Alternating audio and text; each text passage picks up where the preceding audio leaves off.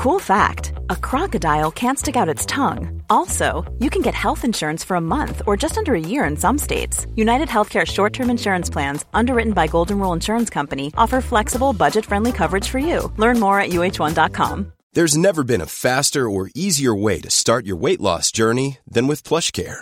PlushCare accepts most insurance plans and gives you online access to board-certified physicians who can prescribe FDA-approved weight loss medications like Wegovy and Zepbound for those who qualify. Take charge of your health and speak with a board-certified physician about a weight loss plan that's right for you. Get started today at plushcare.com/weight loss. That's plushcare.com/weight loss. plushcare.com/weight loss.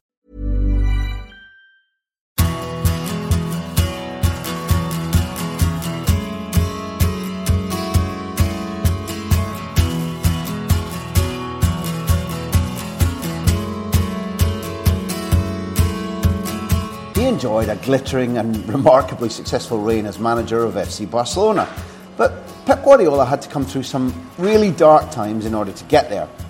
In this extract, which is taken from the book Barca, the Making of the Greatest Team in the World, I tell that story and reveal how it influenced the man who'd go on to become a head coach of, arguably, the best club side of all time.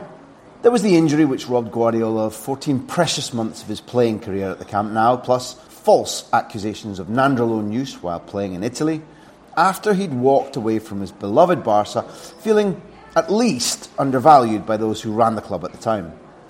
I explain how Guardiola went on to play in Qatar and Mexico, but turned down a move to English side Wigan Athletic and a chance to experience firsthand a culture of football which he'd always respected, in fact been enchanted by. Pep's return to the Camp Nou as coach of Barca B, plus his success in that post, paved the way for Guardiola to take over the first team and lead them to a period of unprecedented style and success. My books on FC Barcelona and Spain are both available in full as audiobooks from Audible. You can get one of them for free if you sign up for a 30-day trial membership at audible.co.uk. Come on, you know it makes sense.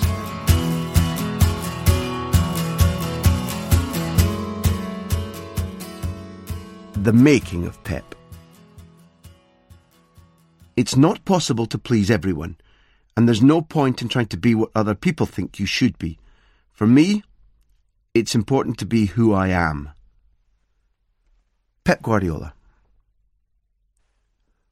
When God made Josep Pep Guardiola, he used a mould marked charmed life to be given all available gifts. I forget for whom the description "women want to be with him, men want to be him" was first coined, but it fits Guardiola as perfectly as those 30-inch waist trousers which still improbably fit his snake hips at the age of 41. Guardiola rules the club he loves, has a happy, long-term relationship with Cristina, is father to 3 young kids, has produced something so artistic, so thrilling in his working life that people all over the world are inspired by it. Oh, and by the middle of his 5th season as a manager, he had won 14 major trophies. An impossibly perfect life. However, everyone suffers for their art, even this phenomenal man. For all the talent, grace, and intelligence, there have been some daunting hurdles in his path and some dark times. For instance, Guardiola was once told that his 7-stone weakling build and his Charlie Chaplin gait meant he wouldn't make it to the top level in football. He suffered an horrendous 14 months when a calf injury robbed him of serious playing time. His sister, Francesca, said of that period, "Pep was really down when I saw him. Although he's always been self-contained, the injury made him even more withdrawn." Worst of all, some people, who should have valued his massive contribution to Catalan culture, chose to hack away at his individuality with scurrilous behaviour which hurt him badly. What's called the entorno around the Camp Nou, those within and out with the club who passed titbits of information back and forth, began to speculate that simply because Guardiola was fashionable, read poetry, went to the cinema, and once trod the boards of a fashion show for his friend Tony Miro, perhaps Barca's captain was gay. Neither Guardiola nor any right thinker would view being gay as a stigma, but it was inaccurate and used maliciously against him. Just at that time, I went to the Camp Nou to interview Bobby Robson, then the manager of Barcelona, and I was already a huge admirer of Guardiola's play. I asked several Catalan journalists about the captain's injury, hoping for an understanding of the problem and a possible return date. Without exception, they muttered darkly about the player's lifestyle and what problems it might have caused him. They went further, but I'm not prepared to repeat their unfounded speculation. This is a lad who, aged 6, would take the 3-hour return bus journeys from the countryside for matches at the Camp Nou, often getting home in the small hours, who followed the path from ball boy to captain and champion. When he conducts his final analysis of a life spent at the Camp Nou, nothing will strip away Guardiola's joyful memory of not only leading the club he loves to unprecedented glory as manager, but also winning 16 trophies as a player. However, there's no escaping the fact that he eventually left Barcelona as an unhappy, disappointed player. His farewell statement in April 2001 was elegant and eloquent, and it underlined his desire to gain experience by living and working abroad. But Guardiola deeply mistrusted the people who ran the club then, and felt undervalued. He jumped before he was pushed. Of all the gifts bestowed on this passionate football man, the most important may be a relentless drive. If there's one sure bet, it's that Pep will overcome. A mutual friend of his and mine dropped him an email to let Guardiola know that he'd been promoted at work. The friend was amused, but not surprised, to receive the reply, "Congratulations, but don't relax." Guardiola proved all the scouts and senior players at the Camp Nou that they were wrong to doubt him because of his frail physique. He fought like a tiger to disprove and eventually be totally exonerated of the accusations of nandrolone use he faced while playing in Italy. And he walked away from the club he loves because he wasn't willing to be a pawn of people for whom he'd lost respect. It was a risk, but the most successful coach in Barca's history would prove that integrity and success are not mutually exclusive in the brutal world of football. He's not an angel. He can be intense, quixotic, and hard to please. Pesado, as they say in Spain. His history as a footballer at Barcelona has many highlights. What he achieved and how he achieved it tells us much about the man who leads the greatest club in the world. But I'm going to use his golden first couple of seasons as a microcosm of his early success. I want to highlight the similarity between what happened to him as a young footballer under Johan Cruyff and what he was then able to do himself as a fledgling coach. The repeat pattern is uncanny, and these were the years which formed the man we see now, gifted, fighting against the odds, mature before his time, and already barking orders at people. A genetic modification lab blending a bit of Sergio Busquets, Matthias Sammer, Cesc Fabregas, and a drop of Roy Keane plus X-ray vision would produce Guardiola. Today, in his prime, his transfer market value would be in the £40 to £50 million bracket. He was a genius as a player. Maybe not a pure 24-carat genius, because some of his skills were not on a par with others. His pace compared unfavourably to his speed of thought, his left foot compared unfavourably to his right. But some of what he did matched anyone who has ever passed a football. Guardiola's best years probably came after being promoted by Cruyff and his assistant Charlie Rexach into what became known as the Dream Team. Cruyff normally used a 3-4-3 formation, where the pivote, in this case Guardiola, is in the middle of the midfield, protecting the back three, dropping into defence as an auxiliary when necessary, but above all, restarting the attack as quickly and efficiently as possible when possession is won back. Two traits stood out about Guardiola the player. He could pass the ball onto the head of a pin from 40 metres, and regularly did so for Romario, Risto Stoichkov, Michael Laudrup and Rivaldo to score for Barcelona. The second was his reading of situations. That included understanding when the snapping, pressing players around him, Eusebio and Jose Maria Baquero, were going to cause an opponent to lose possession, being well positioned to receive or finally win the loose ball, and then have a one-touch pass already worked out in his head.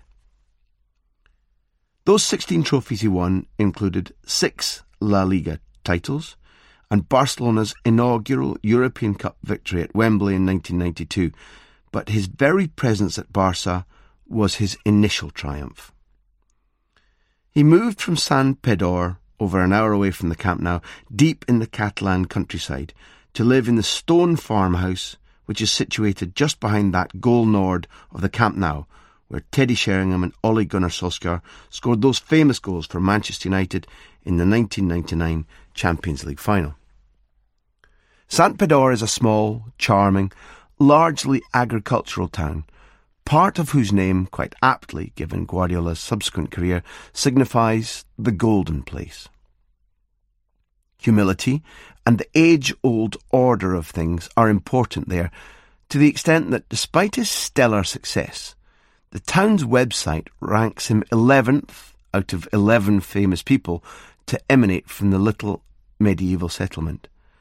I'd like to say that the other 10 are nuclear physicists, multi-millionaire philanthropists, Dean Martin and Sophia Loren, but they aren't.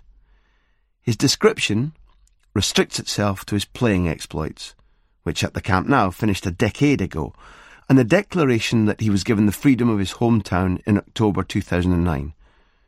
Apparently, Guardiola will need to do a damn sight better than winning 14 trophies in just over 4 years, lifting the Champions League twice and becoming the most successful manager in Barcelona's history to be bumped up the list of notable people. His mum, Dolores, recalls the day when Pep and his parents finally succumbed to the siren song from the Camp Nou. It was very upsetting, and I cried a lot. It was like they had stolen our child from us. We found it very hard, and so did he. That day we dropped him off at La Masia. We looked through the window of his room and he said, "Mum, every morning when I wake up, the first thing I'll see will be the football pitch." And that's how he started at Barca. However, the club scouts had initially doubted him. One of their most experienced, the late Oriol Tort, came back from a scouting trip to Manresa, the local club where Guardiola took his first formative footballing steps, with the verdict that he moves like Charlie Chaplin. But they weren't put off. Carlos Naval, who still stands by the dugout at Barca matches, was probably a swaying voice, and he recalls, "He wasn't a big kid or very strong, but he played like an angel. He had such vision and a tremendous ability to anticipate everything. So people at La Masia asked me how old he was, and when I told them Pep was only 11, they didn't believe he could be that good. Miracles like that don't happen," they would say. I just told them to get out there and watch him. Luis Milla would eventually move from Barca to Real Madrid, having occupied the prize pivote position, thus opening up the space into which the young Guardiola moved permanently. Milla remembers the kid from Sant Pedor's first steps at the club. It was hard for him to come to La Masia aged 13 or 14. He'd come from a small town, and some of the kids like him couldn't stick it and went back home after a while. But Pep was very mature for his age. The Dream Team fullback, Guillermo Amor, is now the head of Barca's youth development, but played alongside Guardiola for his entire Camp Nou career and admits some people were worried he was too skinny and wouldn't grow tall enough. But he was such a good footballer who could read the game better than any of his peers. They gave him the time to develop and to grow a bit. From this vantage point, such doubts over a young Catalan talent's stature and physique seem bizarre. Xavi, Pedro, Messi, Iniesta, Mata, Aguero and Alves are currently the toast of the world, and never in the history of football has the little big man ruled quite this proudly. So perhaps the situation in 1990 needs some context. Johan Cruyff was always going to be willing to promote those who could play the ball with confidence, vision and accuracy, but this was still a relatively early time in his reign, and Barca were unrecognisable from today. When Cruyff joined in 1988, they had only won the league twice in the previous 28 years. So, given that Cruyff took 3 years to lift the Spanish title, his job was already under threat when, in October 1990, Ronald Koeman tore his Achilles tendon in a defeat at Atletico Madrid. Cruyff went to his president, Josep Núñez, and asked for Jan Molby of Liverpool as a replacement. The discussion went badly.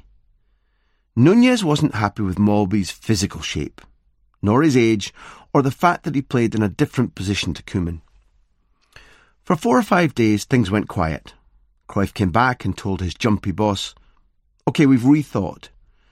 Give me and Charlie Rexach, his assistant, 1 extra year on contract, and instead of buying, we'll use Alex Sancho, who eventually wore the captain's armband for Barca in their 1992 European Cup triumph, but who was more of a bench player at the time, a lot more at the back, and promote this kid Guardiola from the cantera." Today, such a decision would be absolutely the norm. Dani Alves has a saying that "Fútbol es para listos." Football's for the smart guys. His theory goes that the short or skinny guys like him, Xavi, Iniesta and Messi need to be smarter than the 6'4" beasts who can run fast and jump high, but who would need a how-to manual in order to control the ball or play one-touch football. It's why, on the Brazilian's ankle, there is a tattoo of the little cartoon canary, Tweety Pie, with a sword behind his back, about to slay the menacing Sylvester the cat. Revenge of the little guys, Alves calls it. However, in a different era, Cruyff's decision to promote Guardiola was the litmus test for the theory that quality, vision and intelligence, not experience or size, would form the cornerstones of Barcelona's evolving football philosophy. An example of how the system still wasn't functioning, and many years later would fail in an identical way with Cesc Fabregas and Gerard Piqué, was that Cruyff initially couldn't find Guardiola in the cantera, even though Rexach had told his boss that this kid was worth betting their futures on. Rexach told me, "Johan went to watch Barca B one Sunday, in late 1989, specifically to watch Pep. But he was told that Pep didn't play in Barca B, in the youth team instead, Juvenil A. I explained that Pep was still in that youth team because he was so small and skinny. Johan had a look anyway and decided to promote the player to the B side and to let him train regularly with the first team." Eventually, in January 1990, Guardiola made the big step up against Oviedo. He was in the first team squad, not the starting 11, but it was a huge moment for the local kid who still looked like he was 15 but had just celebrated his 19th birthday. That weekend, Guardiola told the local Catalan station, TV3, "I play in midfield as a number 4 or a number 6. I'm more of a technical player and I try to play a straightforward game. I pass the ball and don't go for too many complicated moves." He didn't name the team position in traditional style, central midfield, right back, inside left, but in the Ajax style, he named the position's number. What's more, if his philosophy could be boiled down into a short phrase, it would still be, play a straightforward game, pass the ball, and don't go for too many complicated moves. Keep that phrase in your mind if you truly want to understand Pep Guardiola. Then, his debut came. It's December 1990, week 15 of La Liga, and the fluorescent yellow Cadiz are the visitors to the Camp Nou, bringing with them one of the few noisy, boozy, travelling supporters in Spain, all the way up from the furthest southwest tip of Andalusia. Guardiola produces a serious, sober 90 minutes in a 2-0 win, and then the drama starts. Between that debut and his next appearance, there are 14 matches, plus the shock of a cardiac arrest for his manager. Cruyff reports chest pains after Barca beat Valladolid 5-1 on February 23rd, 1991, and by February 27, he's rushed to hospital. Cruyff doesn't return to the bench until a trip to Castellón on week 30, when there is an awfully depleted first-team squad. No Alex Sanko, Stoichkov, Chiqui Begiristain, Baquero or Nando. Still, this is Cruyff's first away game since his heart problem started, and Rexach says to the players, "Win this one, and it's pretty much game over for the chasing pack. The league is nearly ours." Again, Pep plays 90 minutes, they win 1-0.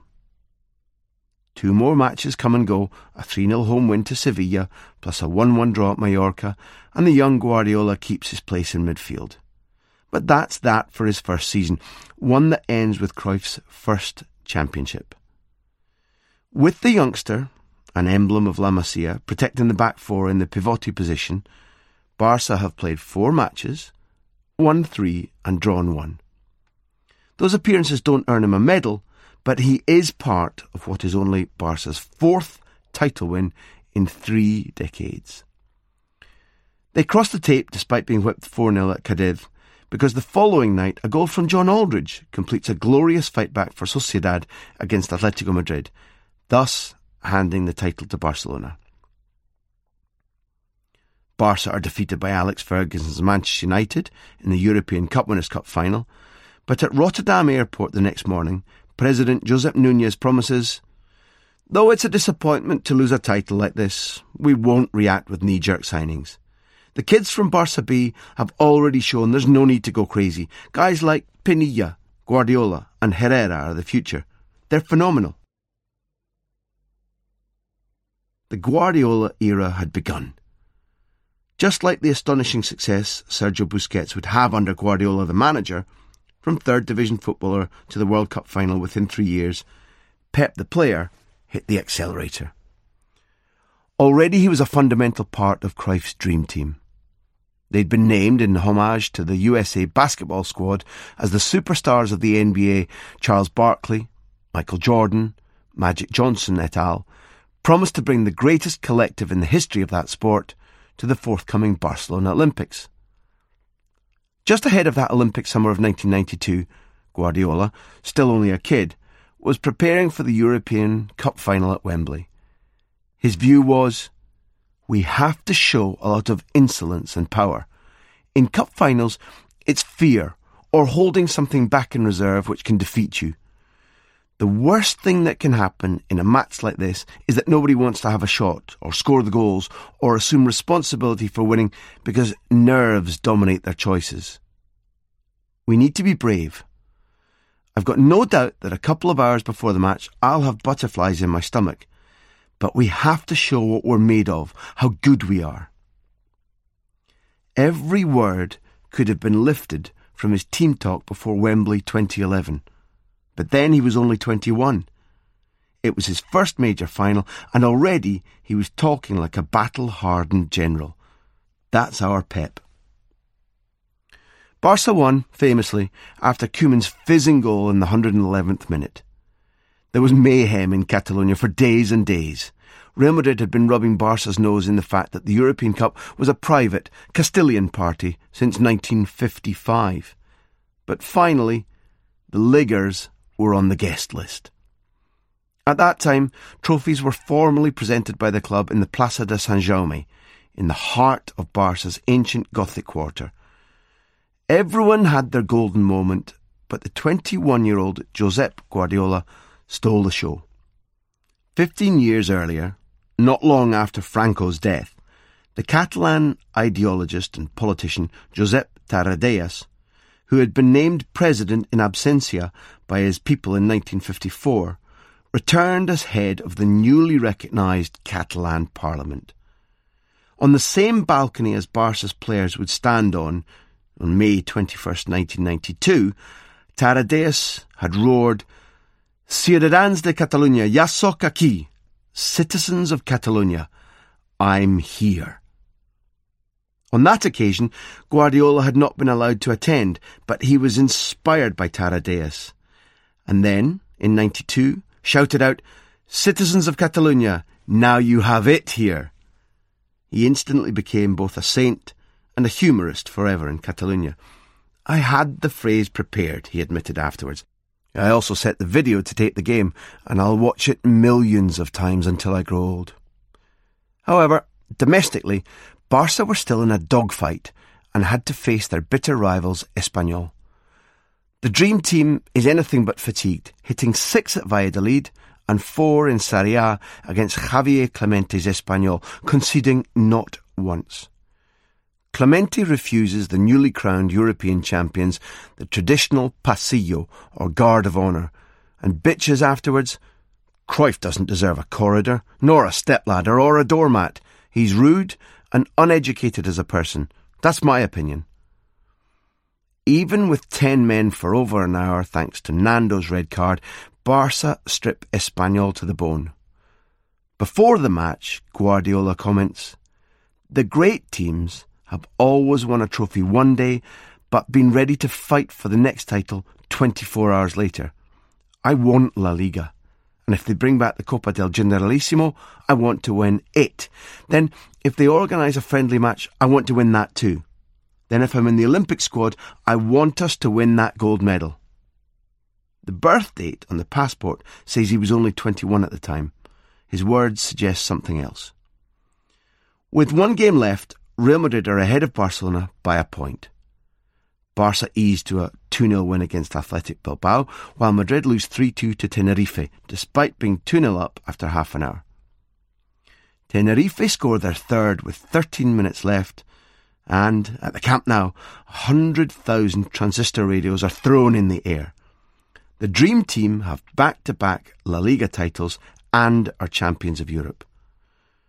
On Wednesday, June 10, Guardiola is on the front cover of El Mundo Deportivo with the European Cup and the League trophy, accompanied by the words, "Guardiola, el héroe más joven que jamás tuvo el Club Azulgrana." Guardiola, the youngest hero Barca have ever had. By a quirk of fate, Qatar, where Guardiola will later play league football and for whom he will controversially play ambassador as they ludicrously win the right to host the 2022 World Cup, are in Spain's Olympic football group. Spain beat Colombia, Egypt and the Qataris en route to a quarter-final against Italy, which is also won 1-0 thanks to Guardiola's great friend, the Atletico Madrid striker, Kiko. La Furia Rojita then defeat Ghana in the semi-final at Valencia's Mestalla Stadium, then named the Luis Casanova Stadium, in front of 15,000 fans. Before the final, Spain moved temporarily into the Rey Juan Carlos Hotel, about 10 minutes' walk from the Camp Nou. 5-star accommodation for the totally unexpected stars of the Spanish Olympic Armada. The rest of the players were delighted to be isolated, but Guardiola typically admitted that having abandoned Valencia, their base for the rest of the games, he'd far rather have lived the experience in the Olympic Village down on the beachfront. On the eve of the final, Guardiola tells El Mundo Deportivo, "We're relaxed and confident of winning gold in the final, but we cannot underestimate the rival. There's nothing done yet. It's important that we take them very seriously indeed." He meant it then, and it remains his mantra now. Before the game, he reveals more of the drive and self-motivation that fuels his engine still. "Nobody believed in us, nobody backed us, but little by little, people are beginning to realise that we play pretty well. Now I'm confident that at least 60,000 will turn up to support us at the Camp Nou, because to fill it is going to be impossible." It's a super important moment to be involved in this world fiesta of sport. I just couldn't understand any sportsman or woman who didn't feel pride in competing here.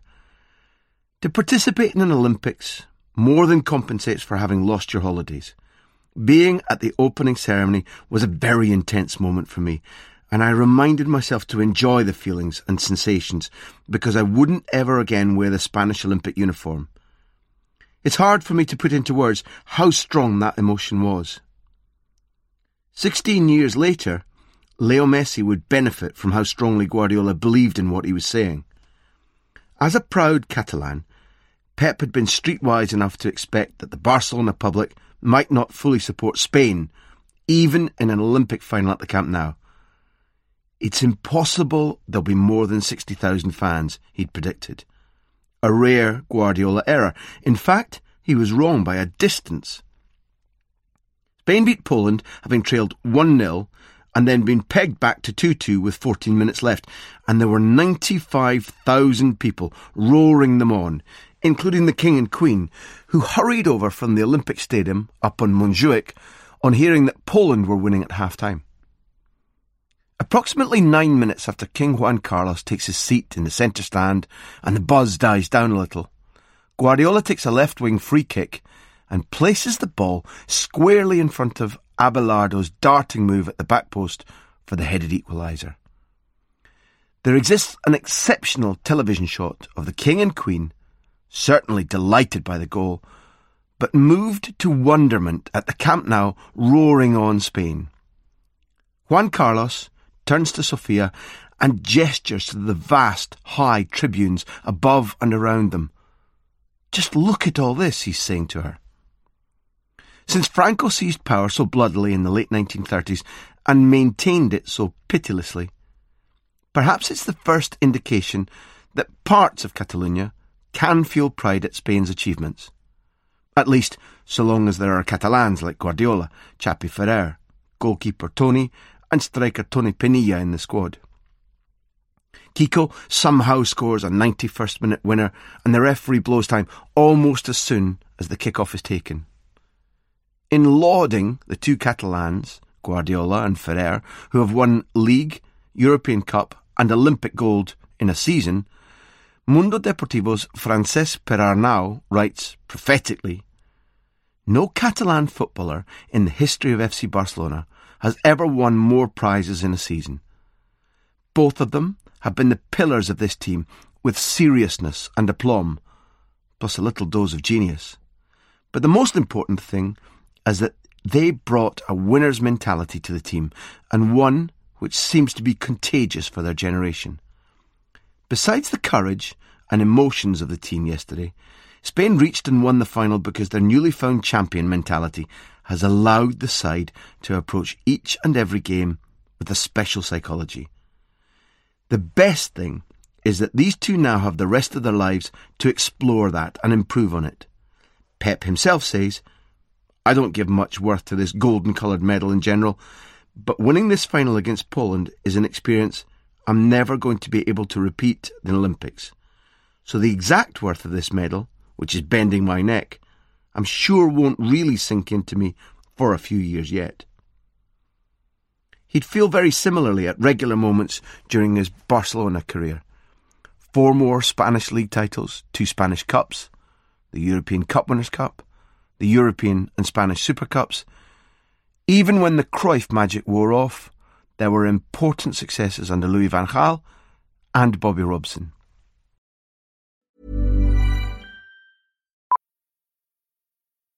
Millions of people have lost weight with personalized plans from Noom. Like Evan, who can't stand salads and still lost 50 pounds. Salads generally for most people are the easy button, right? For me, that wasn't an option. I never really was a salad guy. That's just not who I am. But Noom worked for me. Get your personalized plan today at Noom.com. Real Noom user compensated to provide their story. In 4 weeks, the typical Noom user can expect to lose 1 to 2 pounds per week. Individual results may vary. A lot can happen in the next 3 years. Like a chatbot may be your new best friend. But what won't change? Needing health insurance. United Healthcare Tri-Term Medical Plans are available for these changing times. Underwritten by Golden Rule Insurance Company, they offer budget-friendly, flexible coverage for people who are in between jobs or missed open enrollment. The plans last nearly 3 years in some states, with access to a nationwide network of doctors and hospitals. So for whatever tomorrow brings, United Healthcare Tri-Term Medical Plans may be for you. Learn more at uh1.com. This Mother's Day, celebrate the extraordinary women in your life with a heartfelt gift from Blue Nile. Whether it's for your mom, a mother figure, or yourself as a mom, find that perfect piece to express your love and appreciation. Explore Blue Nile's exquisite pearls and mesmerizing gemstones that she's sure to love. Enjoy fast shipping options like guaranteed free shipping and returns. Make this Mother's Day unforgettable with a piece from Blue Nile. Right now, get up to 50% off at BlueNile.com. That's BlueNile.com.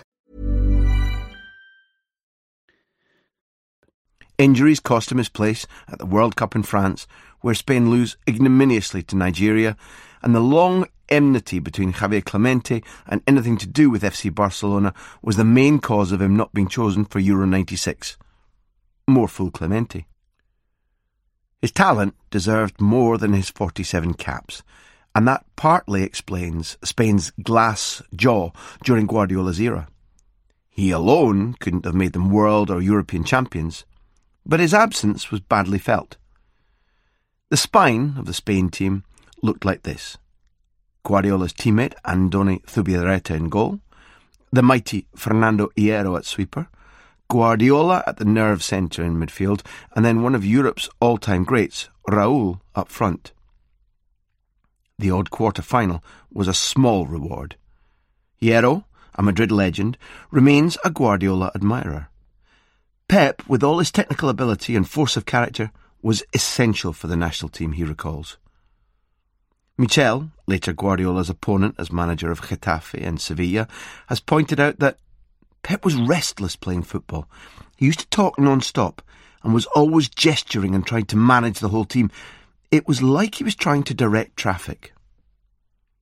If those words explain some of the roots of Guardiola the manager, it's equally important to understand the dark end to his playing career at the Camp Nou, and the events which make him the tougher man on a mission that took control of Barcelona. After Cruyff's dramatic and foolhardy sacking, the club were rebuilding under Robson and Van Gaal in a way which marginalised Guardiola's importance and restricted his salary potential. Players were signed for huge money rather than developed at La Masia. They legitimately demanded and were paid enormous wages, which meant that if the club was economising and if a hierarchy of importance was developing, Guardiola and his ilk were on the slide.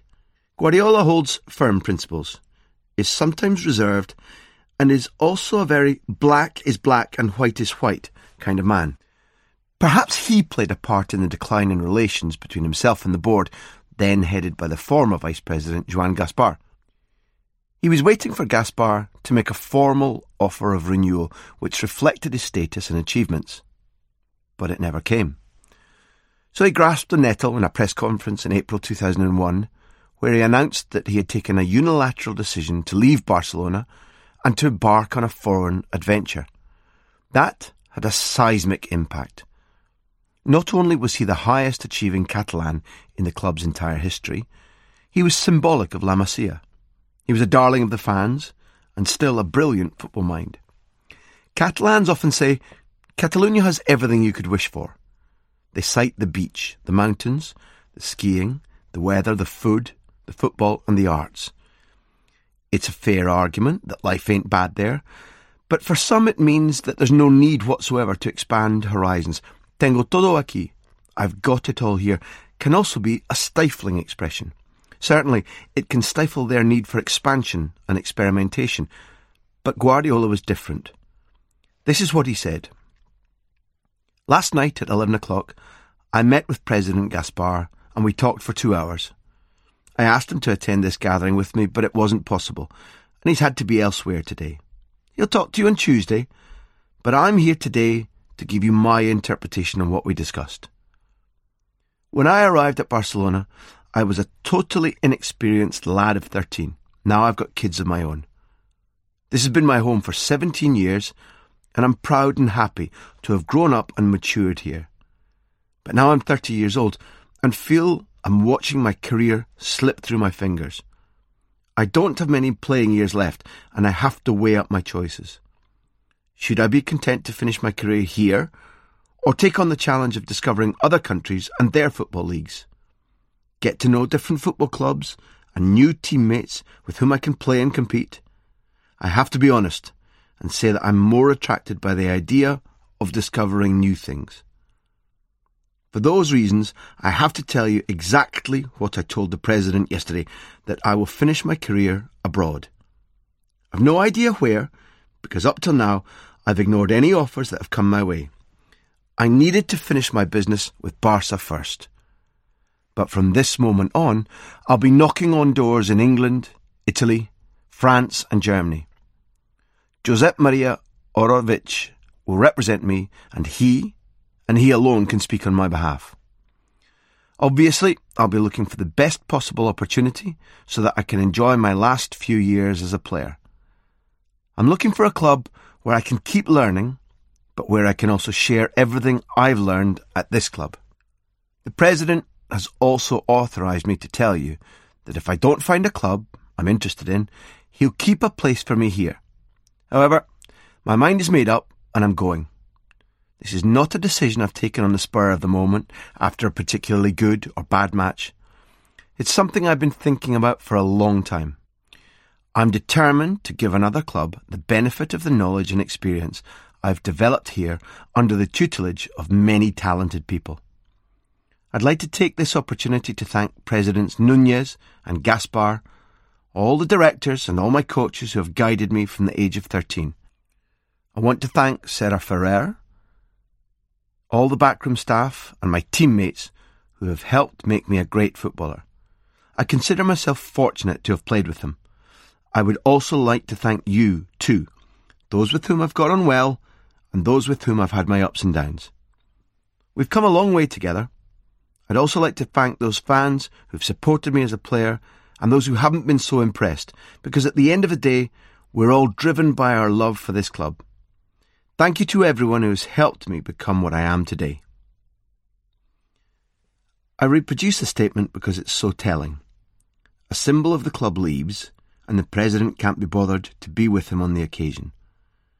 They go on to give two separate verdicts on what has happened. Also, consider Guardiola's formal, articulate tone. It's how he tries to comport himself to this day, particularly in public. His adoration for the club and his time there is patent. But his statement that he feels his career is slipping away through his fingers, and his unashamed admission that he'll be knocking on doors rather than waiting for the cue to form, is typical of Guardiola's perfect willingness to wear his heart on his sleeve. No false dignity, nor false modesty. Sleeves up, work hard, don't be afraid to admit how much you want something.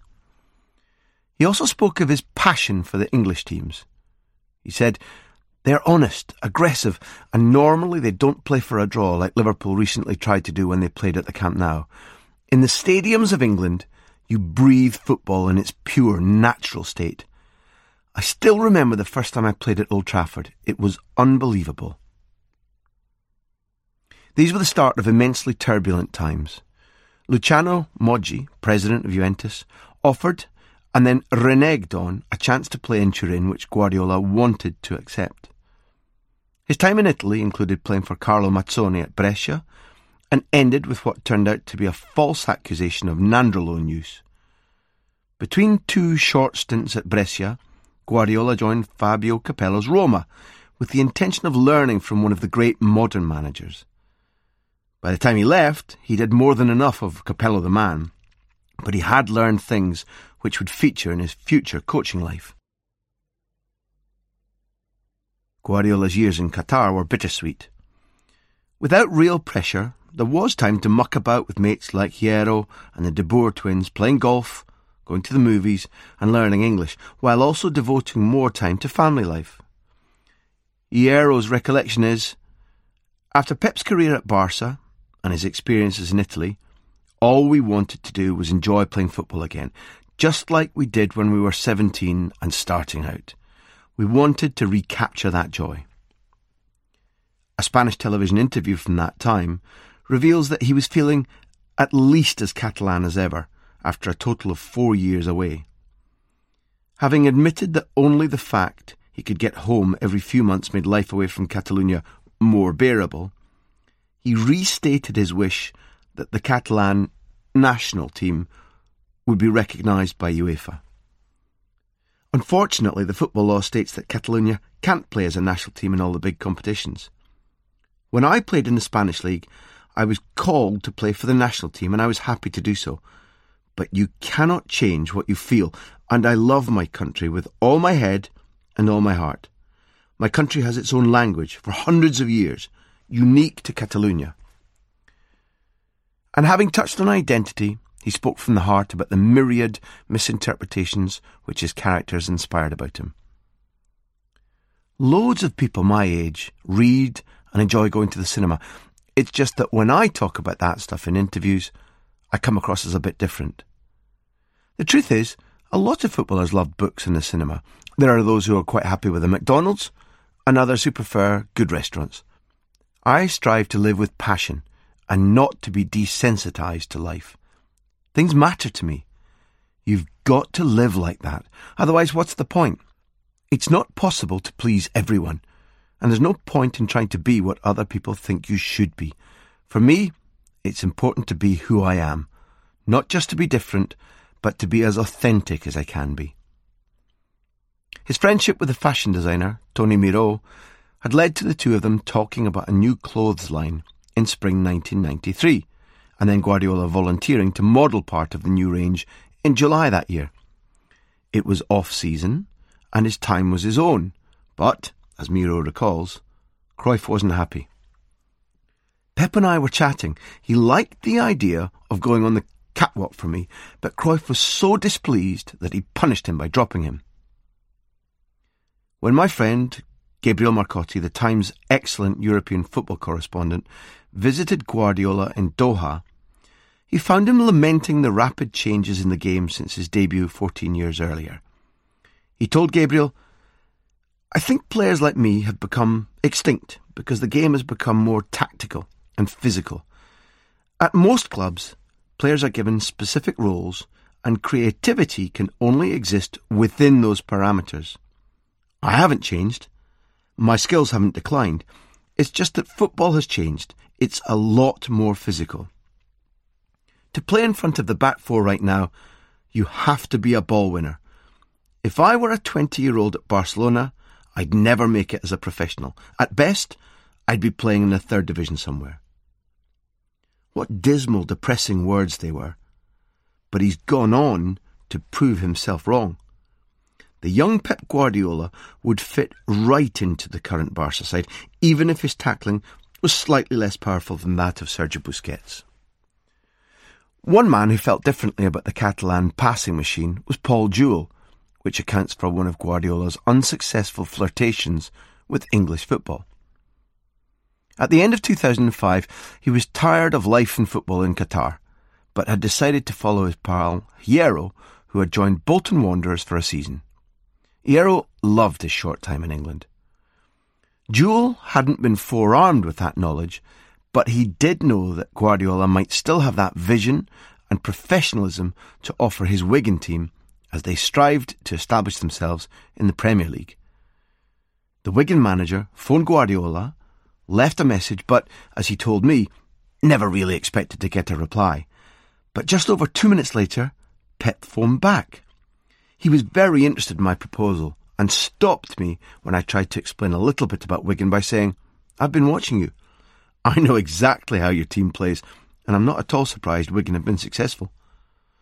Terms were discussed, and despite Wigan's maximum wage then being just over £10,000 per week, Guardiola was keen to sign up. Jewell says now, "I'd always loved the way Pep played. He was ahead of his time. Of my era, he was the best passing midfielder, and he made football look like a stroll."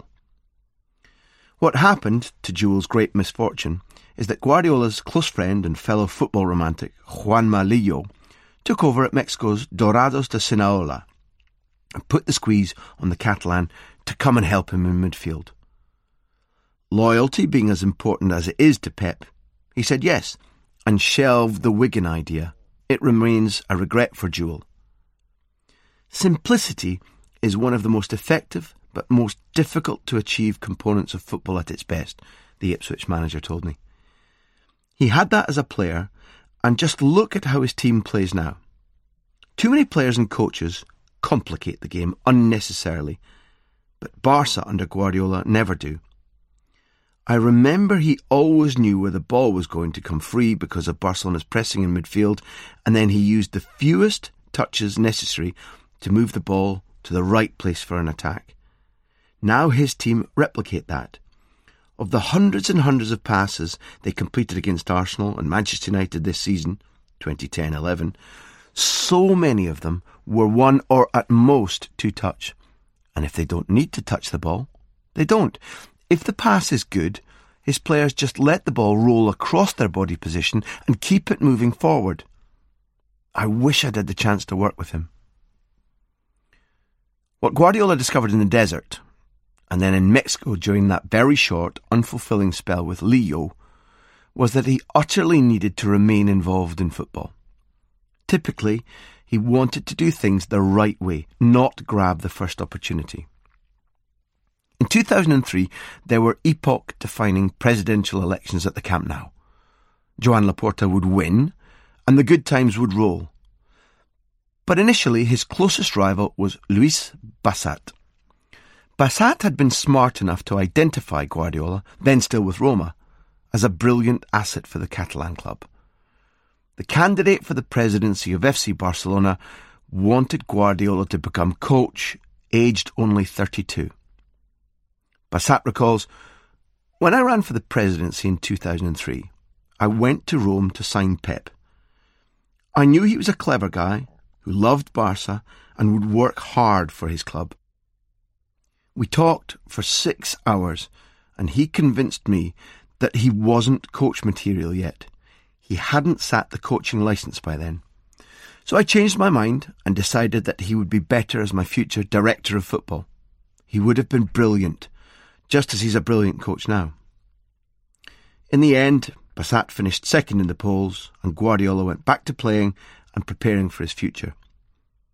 Via the Spanish Federation, Guardiola achieved his coaching badges and almost immediately was appointed coach of Barca B. It was June 2007, and although just over a year had passed since Barca won their second league and European Cup double, rust had set into Frank Rijkaard's team. Quickly after winning the Champions League in Paris, defeating Arsenal 2-1, two important figures had left. Henk ten Kate, who'd been the bad cop to Rijkaard's community policeman, left to take over at Ajax. Though Rijkaard had been a tough footballer and a remorseless winner, he once told me that the street football in which he learned his skills was kill or be killed, he didn't have it in him to crack the whip.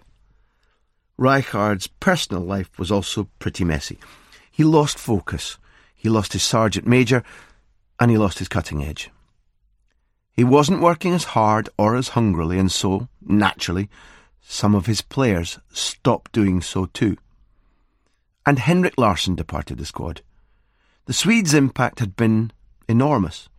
Relentlessly hard-working, smart, utterly professional, and with a cold attitude to anyone who didn't match his standards, it wasn't hard to understand why the Camp Nou crowd absolutely adored him.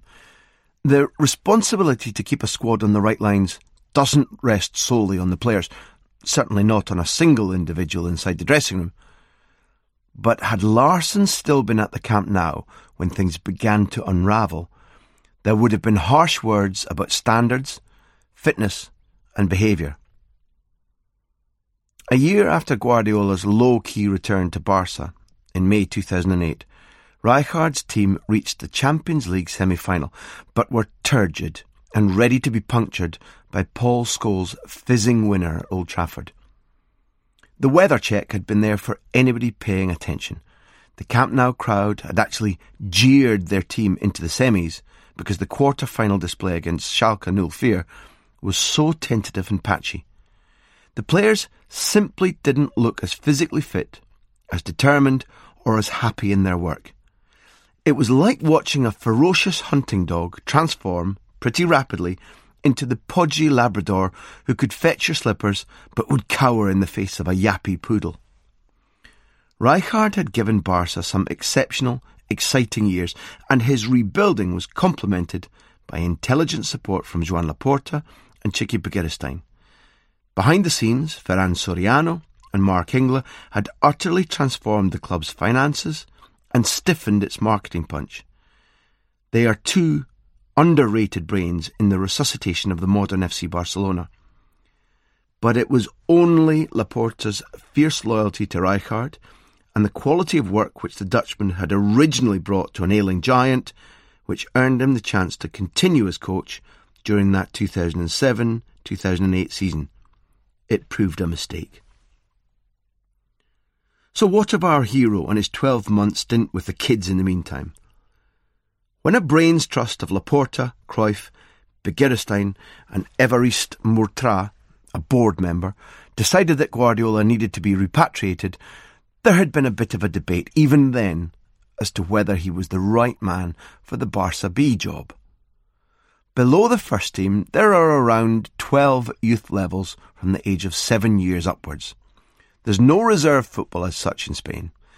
If a first-team regular has been out injured and needs to play his way back to fitness, he can't drop in for a few B games. The B team is a proving ground for the young bucks, a selling forum for those who, at 22 to 25 years of age, haven't made it into the first squad, and it's also a thermometer for the overall health of the FC Barcelona gene pool. It's a professionally paid squad. In 2011, it had 27 players, and in the past, such as Juan de Ramos, have cut their managerial teeth there. There was a trace of sadness in the move for Guardiola in that he was replacing Quique Costas, a man who, in a previous life as Barca B coach, had given the young midfielder much advice and impetus ahead of his playing debut under Cruyff. There was a horrible atmosphere around the club at the time because the decline in 1 year had been so steep. The day that Guardiola was ushered in, relatively unheralded by even the Catalan media, Begiristain was fiercely criticising the first-team squad. Training has to be more rigorous, more professional. We're losing games from winning positions. We're losing goals in the last minutes of games, and not until we train better will we play better. Laporta, that same day, added, "Some players I take my hat off to. Others I have no reproach for at all.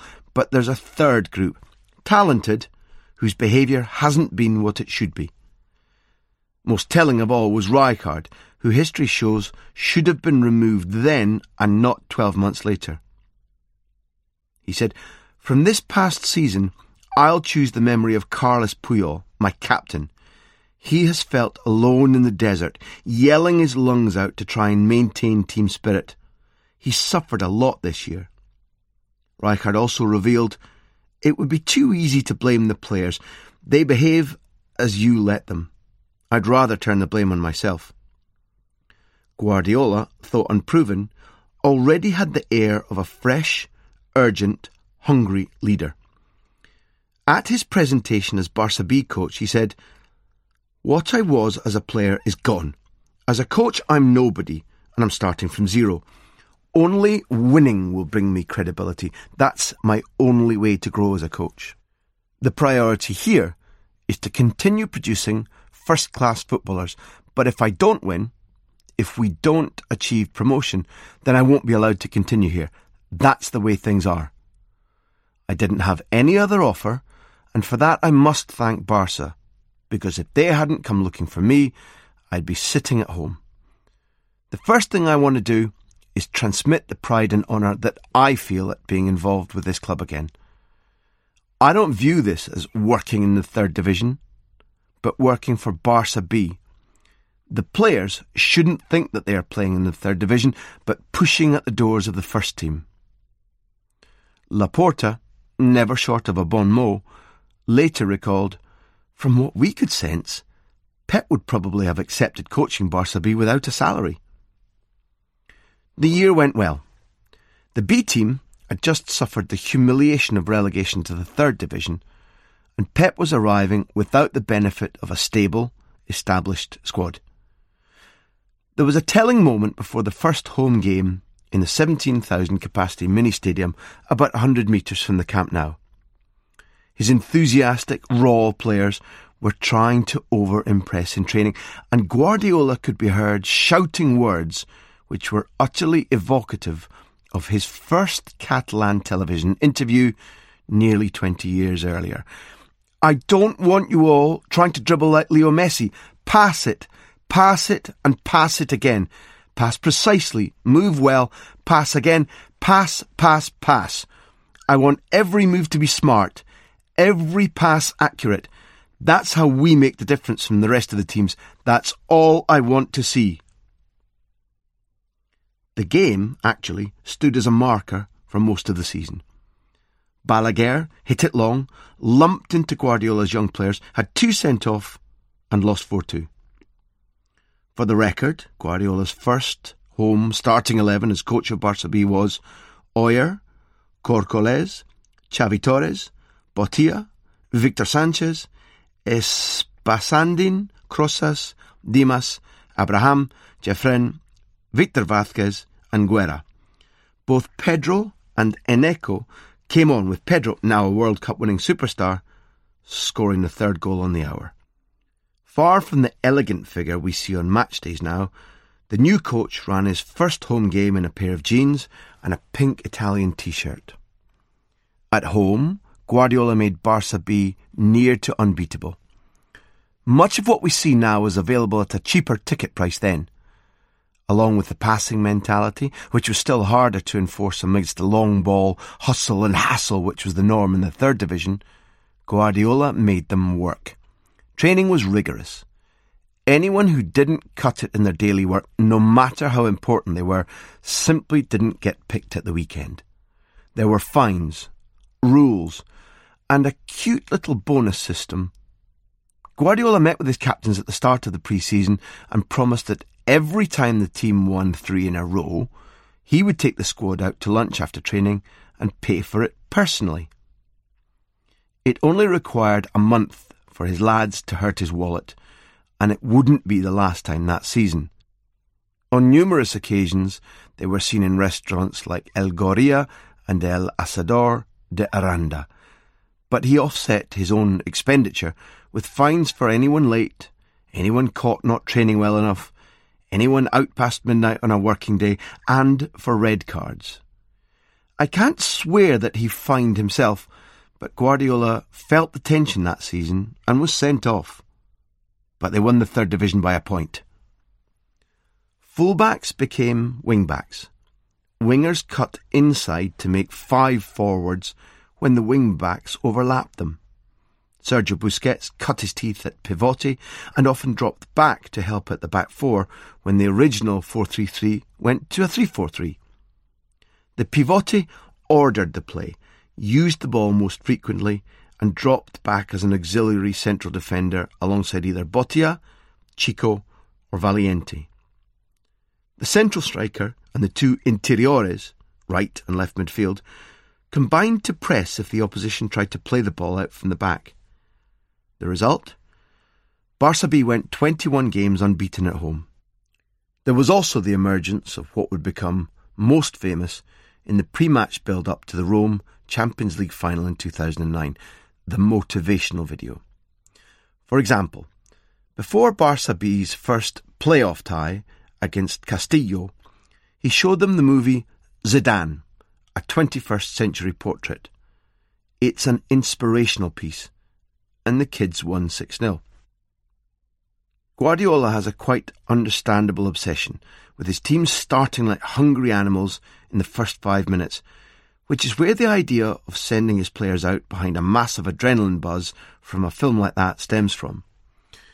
Before the final game of the season, the decisive second leg of the playoff against Barbastro, he showed a video of a 60-year-old father and his son who suffers from cerebral palsy, competing together in an Ironman contest. He chose to show the film 15 minutes before kick-off. In many of the events, the father has to carry his son. Some players later admitted that they went out to play with tears nipping at their eyes. It was all a template for his first 3 seasons in charge of the first team. 10,000 fans in the mini Estadi saw a Victor Vázquez goal seal promotion back to the Segunda B division. For the record, his final B team was Oyer, Corcoles, Chico, Xavi Torres, Espasandin, Sergio Busquets, Dimas, Victor Vázquez, Abraham, Pedro, Emilio, Guerra and Guy. By then, Guardiola had known for a few months that he was likely to succeed Rijkaard the following season. It was one hell of a way to sign off from his first coaching job. The Big Interview is produced by Backpage and me, Graham Hunter. The music you always hear, the music that you love, is Beer Jacket, who's always been there for us. Big hug to you, baby. You can keep up with everything that we do, within reason. You can enter exclusive competitions and put your questions to our future Big Interview guests by getting on the mailing list at grahamhunter.tv. How many times do I have to tell you? Yes, several thousand of you have done it, but come on, slackers at the back, sign up. That grahamhunter.tv site is also where you can buy the new updated version of Barca, the making of the greatest team in the world. It's my account of the Guardiola era at the Camp Nou from 2008 until 2012, plus Tito, Tata and Adios Johan Cruyff. It is in all good bookshops now, but it does also make a big difference to all of us who've worked on the project if you choose to buy direct at grahamhunter.tv/books. You'll be sure to get the new edition, and you will be helping us to continue producing independent content. Thanks for listening. Thanks for being there. Without you, this would be fun, but a lot less fun. See you soon.